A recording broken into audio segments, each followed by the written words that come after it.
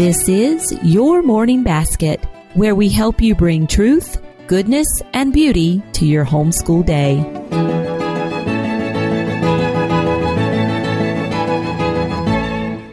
Hi, everyone, and welcome to episode 20 of the Your Morning Basket podcast. I'm Pam Barnhill, your host, and I'm so happy you're joining me here today. Well, we have a real treat for you today. I remember about 5 years ago heading into my very first homeschool conference, and one of the booths that I stopped by was the Maestro Classics booth. There, I think I picked up a copy of Peter and the Wolf. It's hard for me to remember because now we have so many Maestro Classics CDs that we enjoy as a family. My children love the various titles that we have in our collection. And so I was really delighted to get to talk to Bonnie Simon today from Maestro Classics. We're having a chat about the role of classical music and delight in classical music and how we can introduce it to our children in morning time. I think you're going to really enjoy the conversation, so we'll get right on with it.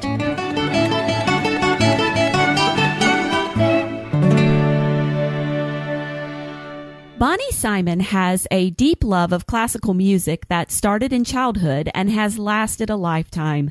She has degrees in both music and music education and has experience as a teacher, a concert producer, and as an orchestra executive. Bonnie is the former executive director of the Washington Chamber Symphony at the Kennedy Center in Washington, D.C., where alongside her husband, Stephen, she created the Chamber Symphony Concerts for Young People series. Bonnie and Stephen went on to produce Maestro Classics Stories in Music series, CDs to help families enjoy classical music together at home. These CDs featured narrated stories such as Peter and the Wolf, Swan Lake, The Tortoise and the Hare, and even Mike Mulligan and his steam shovel. These are accompanied by beautiful music of the symphony orchestra.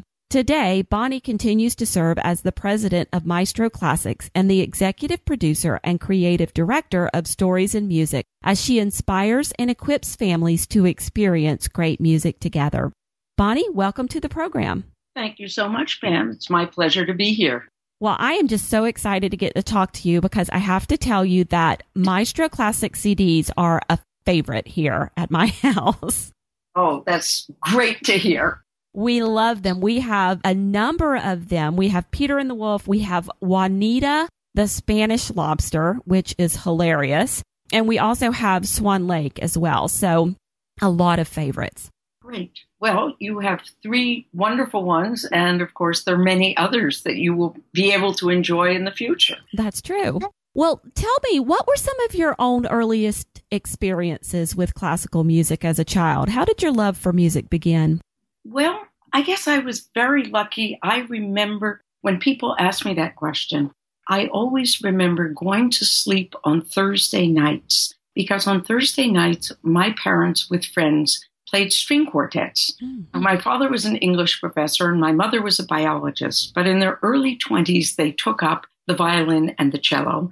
And being somewhat compulsive, they practiced. And so by the time I came along, they were playing Mozart, Haydn, Beethoven string quartets. And on Thursday nights, we would be sent to bed and they would play. So these were, I still hear these quartets and think of those moments, those many, many decades ago, where I was introduced with. But then there were other things that happened in our household.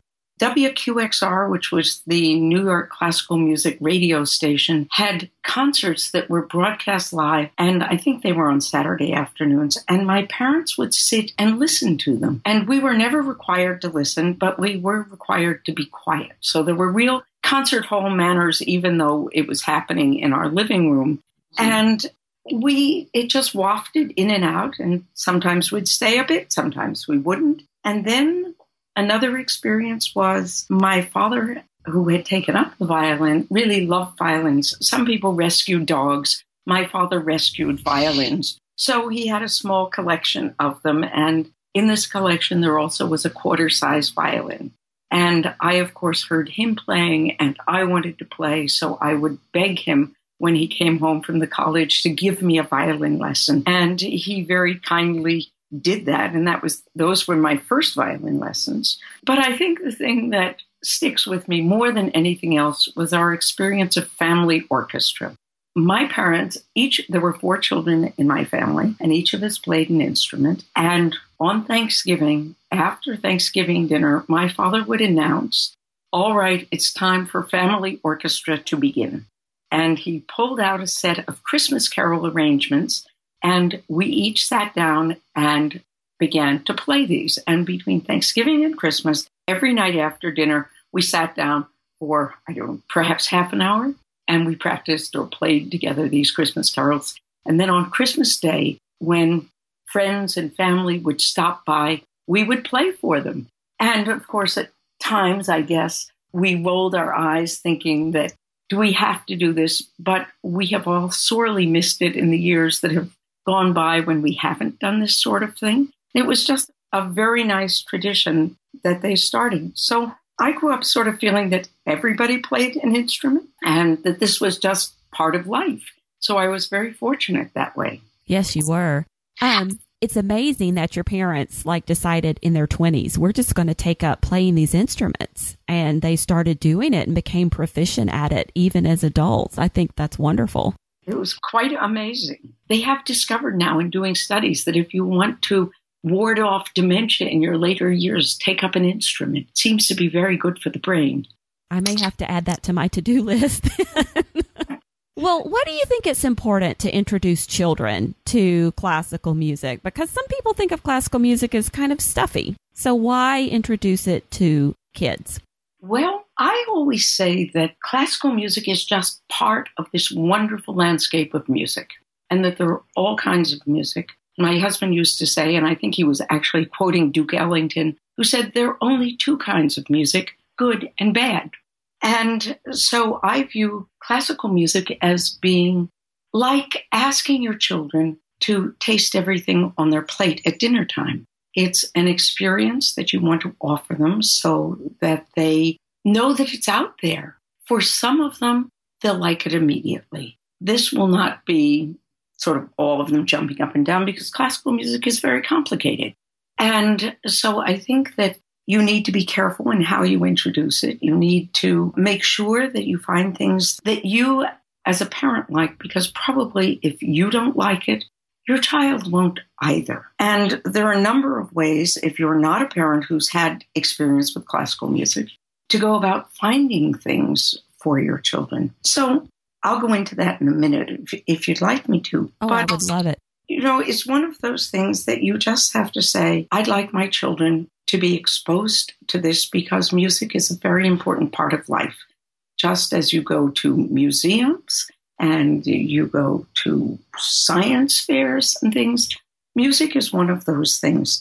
Now, classical, I guess I always say there are 2 parts. The one part is why introduce kids, and the other is to classical music.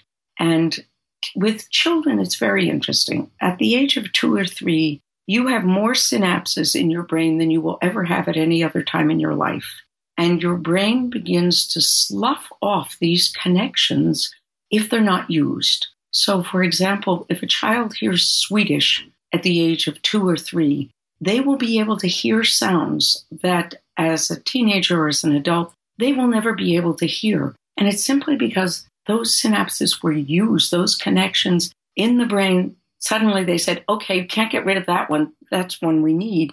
And so classical music is the same sort of thing, that if you introduce it to children, the brain already just unconsciously is saying, okay, we need to keep that part. And now, of course, with all of the imaging that they can do with brains, they can see this going on in people's brains, that music actually makes a different part of your brain function. So doing it young is important. They've done studies where parents who have taken their children to child-parent music classes between the ages of 2 and 5, where you sit there and you pat your lap and you sing some little silly songs and play on a drum. And it seems like good entertainment. But those children at the age of 5 or 6, if they're tested for musical ability, actually consistently show that they have more musical ability. It's almost like saying you can teach talent through exposure, which is pretty surprising. And the other thing about kids is anything they learn at an early age stays with them forever. So a song that they learn at 5, 6, or 7, they'll probably be able to sing when they're 50. So it's childhood is a very important time. And then the classical music is because there are several ways you can look at it. You can be very pragmatic and say, this is good exercise for my child's brain. And studies have shown that this is certainly true. Or you can simply look at it and say, I want my child to hear things that are beautiful and that evoke deep emotions. And classical music is one of the ways this can happen.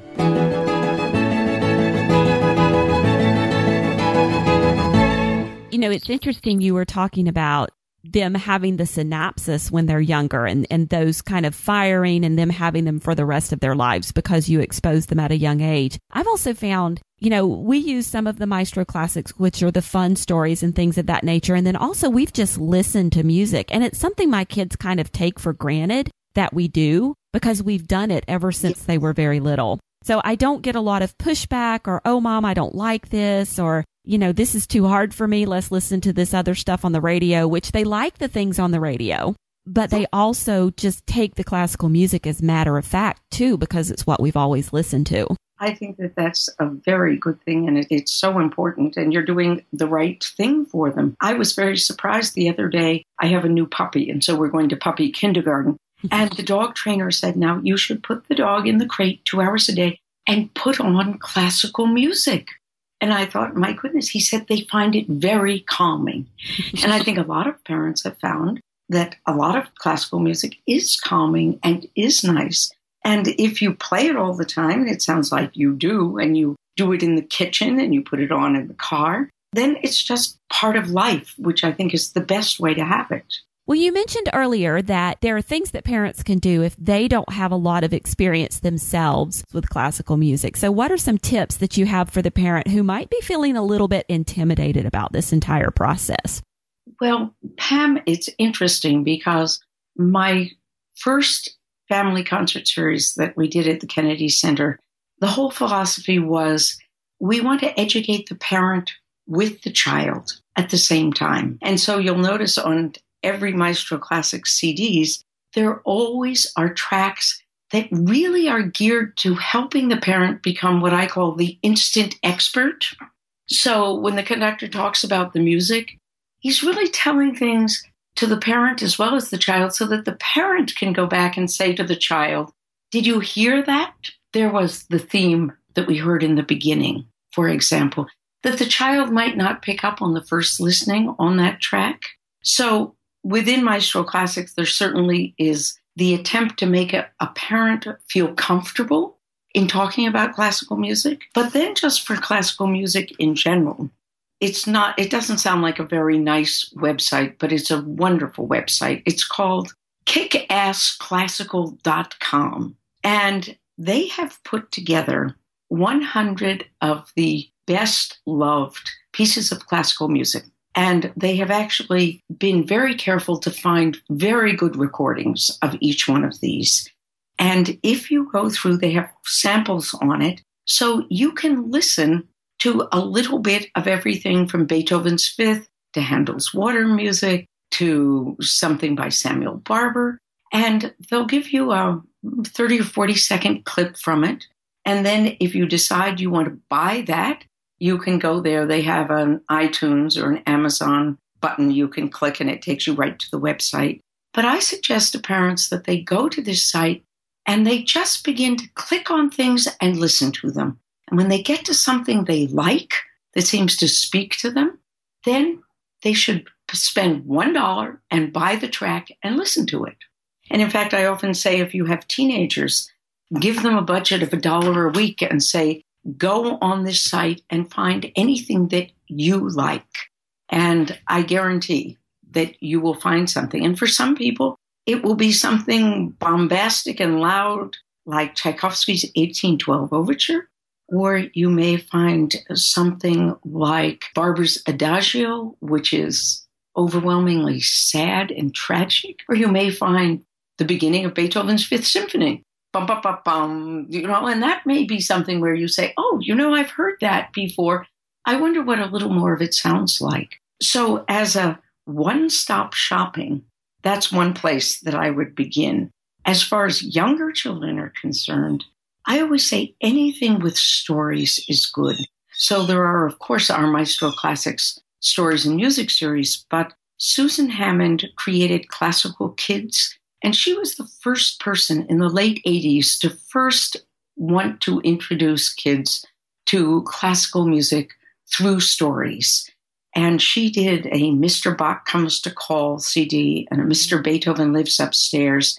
And now there are about 10 or 12 of those that are out there, all of which are wonderful and great ways to introduce kids to classical music and parents at the same time.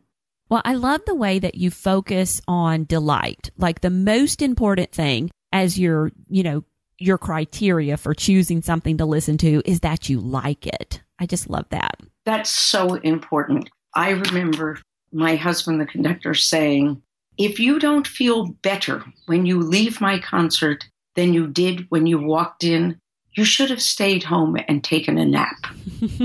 And I think that's something that we forget with classical music. It is something to delight in. Now, the delighting isn't always, laughing out loud. It may be just something that's extremely beautiful. But music is entertainment, and classical music was created to be entertainment. So you really need to think about enjoying it. And perhaps if you're not enjoying it, maybe you just haven't found the right piece or the right performance for you at that time.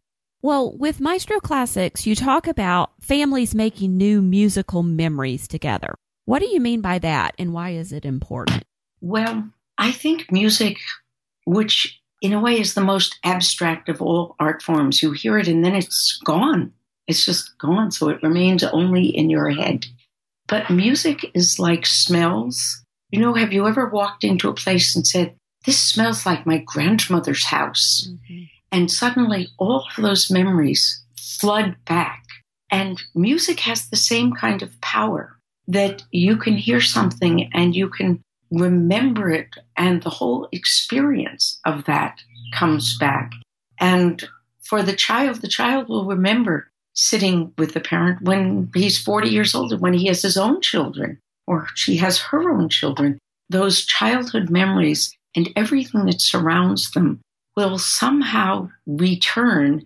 And you as a parent will know that you will still be there. You may not be with us physically, but you will be with that child of yours that you spent that time with, listening together. And of course, family time is important to try to preserve at this point in time, where everybody has multiple TVs and now we have iPads and cell phones. There's a tendency for everyone to go his own way and seek their own entertainment. And I feel that kids often miss a great deal by not sort of, as opposed to going outward, turning back in to have shared memories with family, because it's not just listening together. It will be the other things that happen when you talk about the music or when you listen again or when you say, oh, yes, I remember the first time I heard that. Weren't we in the car going to Boston or something like that? So music is a huge part of that shared family culture that you'll have, that you'll remember even as you age and the kids leave home and have their own children. Absolutely, yes.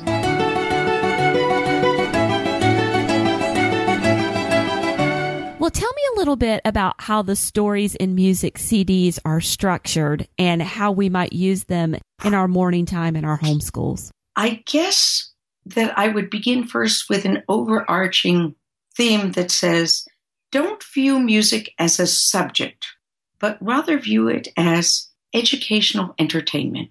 So if you take, for example, the Mike Mulligan CD, you have a story with music. That's something which you should simply listen to with your child. And you may find your child wants to listen to it over and over. I actually had a parent come up to me at a homeschool conference and say, I have to buy another one of these CDs. My son actually listened to it so many times that he wore it out. So that should just be step one. Then you will discover that I guess your 2 or 3 year old may just sit there and listen to the music. He may not understand the story. Your 5, 6, 7 year old will certainly understand the story.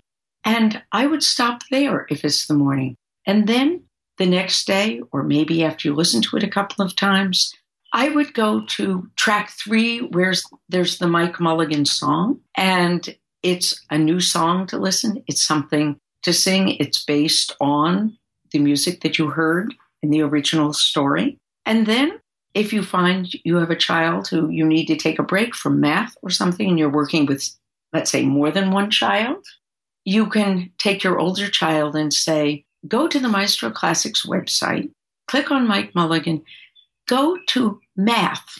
And when he clicks there, he'll find a whole range of math activities that center around Mike Mulligan and his adventures. You know, how many men would it take to dig this hole if it took a steam shovel so many days? That kind of thing. Then you can listen to the track, which is always about the composer and the story, which is more of a history lesson. It's trying to surround what you've heard with some context. So if you're listening to the Handel CD, you learn about King George, and you learn the fact that Handel might have been a spy. So it sort of makes the story more whole and more rounded. And then you listen to what the conductor has to say about it, probably on another day. And first he begins by telling you why he chose the bagpipes to be the solo instrument in the orchestra. And then he tells you what he was thinking about when it was being composed and why he chose certain songs to weave into the music and how that has a special name in music. So you begin to learn a little bit about having a musical vocabulary and learning that music doesn't just come out of a composer like sausage comes out of a machine, but actually there's a lot of structure and a lot that a composer is thinking about when he's creating the music.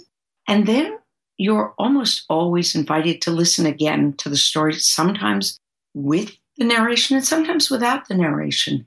And I like particularly the ones without the narration because it gives children a chance to form their own pictures in their minds. I mean, they are discovering that children are increasingly having difficulties in creating their own pictures in their imaginations because they're fed so much video. So this is a chance for a child to really just explore their own imaginations as they're thinking about this. And then finally, there's almost always a play along or sing along or dance along track because kids should interact with music. That's part of the fun of music. So they are meant to be listened to over time, over many ages, in many parts. And you can put it on in the car and listen to the full hour, everything. Or you can have it just as part of your morning time as sort of a delightful interlude. And you'll be surprised at what they know at the end of it. I have had parents come up and say, I couldn't believe it. My daughter heard something on the radio and she said, that's Tchaikovsky's Swan Lake. And of course, she was thrilled to have this. And the idea is that children, if they're exposed in this way, as they get older, I always say, if you have a child who's at Harvard and a friend says, someone gave me tickets to the Boston Symphony. Do you want to come with me tonight? That the child knows enough to say, what's on the program? And they say, oh, well, Handel's Water Music is on and something. And they'll say, oh, okay, I know what that is. I can do that. So it's just part of a general, well-rounded education. Oh, I love that there's, multiple reasons to listen to the piece again and again and again. You have a little bit of history. You have a little bit of let's move and dance. You have now let's learn about the music itself. And so there's all of these different reasons in there to kind of unpack like an onion, to peel away all the pieces to this music. Yes. And enjoy it. So I love that. Right. And the idea is that both the child and the parent, although the parent, when they listen to it the first or second time, will, of course, get everything. And the child, as he listens to it or she listens to it over time, will discover how much more they get out of it after either they have gotten a little older or after they've listened to it more. Part of the beauty of classical music is that it's like a good book or a good painting. You can go back to it over and over again over a span of years, really a lifetime. And as you reread a book a second time, maybe 10 years later, you see so much more than you did the last time. And it's the same way visiting a great painting. You go back and you just see other things, and classical music is the same way. Well, let's talk about the role of story. So what you have done in many of your maestro classics is match them up. You know, some are is really kind of overtly done, like with Mike Mulligan and his steam shovel, or Casey at the bat. And even Peter and the Wolf, you know, there's the story of Peter and the grandfather and all the birds and the wolf. But how are you tying? Why is it important for you to tie story to all of these different pieces of classical music? What role do you think story plays? Well, each of these pieces of music that's chosen is really almost what's called a tone poem. The music is supposed to tell its own story, but it's very difficult for a young person to understand the story. So, for example, in The Merry Pranks of Master Till, this is Till Eulenspiegel by Richard Strauss, and it is one of the great tone poems in all of classical music. But it was written for German children, and German children all knew the stories about the naughty boy named Till. But American children don't know that. So if you don't tell them the story, they're not going to know that there's humor in the music, and that the music is making fun at times, and that there are jokes in the music. So having a narration with it is really like having a guide that takes their hand and takes them through the music. Something like Swan Lake was written as ballet, but of course it's a story ballet. So the story is embedded in the music, but a young person listening to that wouldn't know if somebody wasn't telling them the story as the music went along. So do you think the story adds to the richness of the music for the kids? Absolutely. Children, everyone loves stories, but particularly children love stories. So this, on the first level, I would think when many children listen to these, maybe it's just the story that they hear the first time through. And maybe it won't be until the second or third time that they listen that they're going to begin to really hear the music. And over time, they will hear more and more of the music. And then in a case like Merry Pranks of Master Till, there is a track that just has the original music without any narration.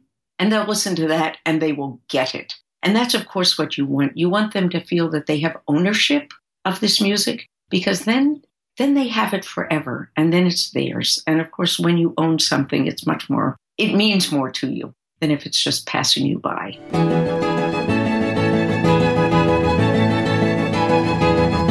Well, I tell you, the Peter and the Wolf story just absolutely delighted my children, and I still have these. We did it a couple of years ago, and I have these great fond memories of them tiptoeing around the room and being sneaky and being quick and being, you know, the different sounds of the instruments in there were the different characters. And so they were kind of playing those animals based on those sounds. And it's a fun memory. It is a perfect piece. Peter and the Wolf was done in the late 30s by Prokofiev, who decided that this really was the way to introduce children to classical music. And he had children of his own, so he really knew this. And I say no child should grow up without knowing Peter and the Wolf. It is the great classic. So when people come to a homeschool fair and we're standing there in front of a dozen CDs and they say, which should I have? And I say, well, if you can only buy one CD, I would buy Peter and the Wolf, because your child should grow up with it. So I'm delighted to hear that your kids enjoyed it so much. They did. Well, have you ever had the experience of seeing a child respond to or connect with a particular piece of music in a way that you weren't expecting? Oh, yes. I guess the first one was with my own son, Basil, whom I did not allow to watch any TV for his first couple of years. And then some friends said, you're raising a freak. You have to expose him to some things. And they gave me a video, a DVD. I guess it was a VHS tape in those days, of The Red Balloon, which is the great French movie, which has no talking and only video and music. And so he watched that about 200 times. And I thought, okay, enough of this. We have to move on. And so I got him the Nutcracker video. And so he watched that again, hundreds of times, it felt like. And so I thought, enough of this. We're going to finish the ballet craze now, once and for all. I will buy him Swan Lake. For sure, Swan Lake will not appeal to him. He looked at Swan Lake and he thought it was wonderful. And so he listened to that for hundreds of times and continued to enjoy music. And in fact, he's in the music business now. But the other really funny one was, I guess it was several years ago, and I was sitting next to my younger son, who's in engineering, and he was not the one who got all the music genes like his older brother did. And his father we were at one of Stephen's concerts, and the Barber's Adagio for Strings began to be played. And he could barely sit still in his seat. And he said, Mom, I didn't know that was a piece of classical music. And it was something, he had heard in movies and probably in a video game or something. And suddenly now it was on the stage being performed by his father and his father's orchestra. And it just took on a whole new meaning for him. So you never know where these things will come up. And some kids just hear music and you wouldn't ever expect it, but they're the ones who get up and dance. And some kids are the ones who pick up a drum when they hear a Sousa march, and it's the beautiful little girl who loves ballet lessons, and suddenly that moves her. So you don't know what music will bring out in a child. So we just have to reach for that exposure. That's right. And watch. Well, besides listening to Maestro Classic CDs, what are some other enjoyable ways families can experience classical music together, maybe outside of our morning time? Well, the first concert experience I always suggest is an outdoor concert. And it can be an orchestra concert if you're lucky enough to live near one of the great, like Tanglewood or Saratoga Springs, where major orchestras give orchestra concerts or free concerts in parks, like Central Park, the New York Philharmonic gives concerts, or if it's the town band, the local town band. But outdoor concerts are great places because it's okay to whisper. And if you have a young child, it's okay for them to bounce up and down and perhaps even walk around the picnic blanket with you. So it's a very stress-free environment to listen to music. I think concert hall family concerts are great, but I caution all parents. I say respect the age suggestions when they say 5 and over. You need to understand that orchestra wants to sell every seat it possibly can. And when it says 5, it really does mean 5. And if you bring your extremely bright 3-year-old, they're going to have a tough time probably. And you don't want to do that. You want the experience to be a good one. The other piece of advice that I often give is sometimes you will buy tickets to something and you'll just know your child has had enough at intermission. And you will want to go back for the second half. But you should, at that moment, say, we've had enough for him. And if I leave now, it's going to be a great experience. And if I make this child sit through the second half, they're not going to want to come with me again. So you want greatness in child-sized portions. And you need to respect the fact that children do appreciate greatness, but they can't sit as long as you can. So you definitely want to stop while everything is still good. Yes, that's exactly right, Pam. Well, Bonnie, thank you so much for joining me here today and talking to us about classical music and story and just how we can bring this in to enrich our lives. Could you tell everyone where they can find you online? They can find us at Maestro Classics. I always say, don't be embarrassed. Many people have problems spelling maestro. It's M-A-E-S-T-R-O. So it's maestroclassics.com. And on the website, I encourage you to explore because we have free curriculum guides that link every subject or link every CD to every subject in your curriculum. And we're very careful about testing all of the links and making sure that they are safe so that you can put a child on there and say, explore and enjoy these things, and offers you many activities that you can use if you want to build around the story or the CD that you're listening to. There are also a group of articles there that are interesting for parents who want to know a little more about introducing your child to music. Great. And then the music is available there as well, and it's available on CD, and then it's also available as MP3 downloads as well. That's right. And it's also available on Amazon, should you want to go that quick and easy route. But most of all, Pam, I want to thank you for having me, and thank you for sharing the importance of music with your audience, because I think it's a very joyful thing that we need to spread the word about, and you're being wonderful in doing it. Oh, I agree. Well, thank you. Thank you.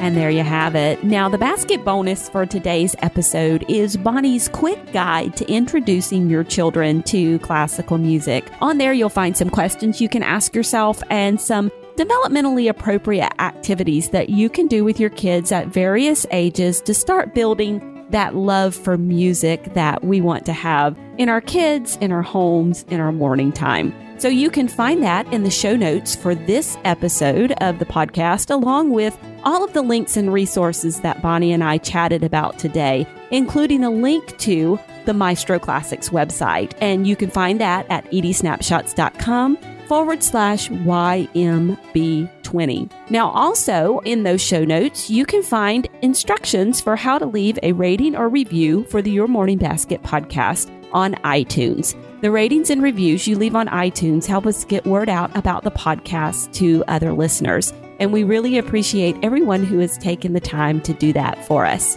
We'll be back again in a couple of weeks with another great interview, some more information to help you build your morning time. Until then, keep seeking truth, goodness, and beauty in your homeschool day.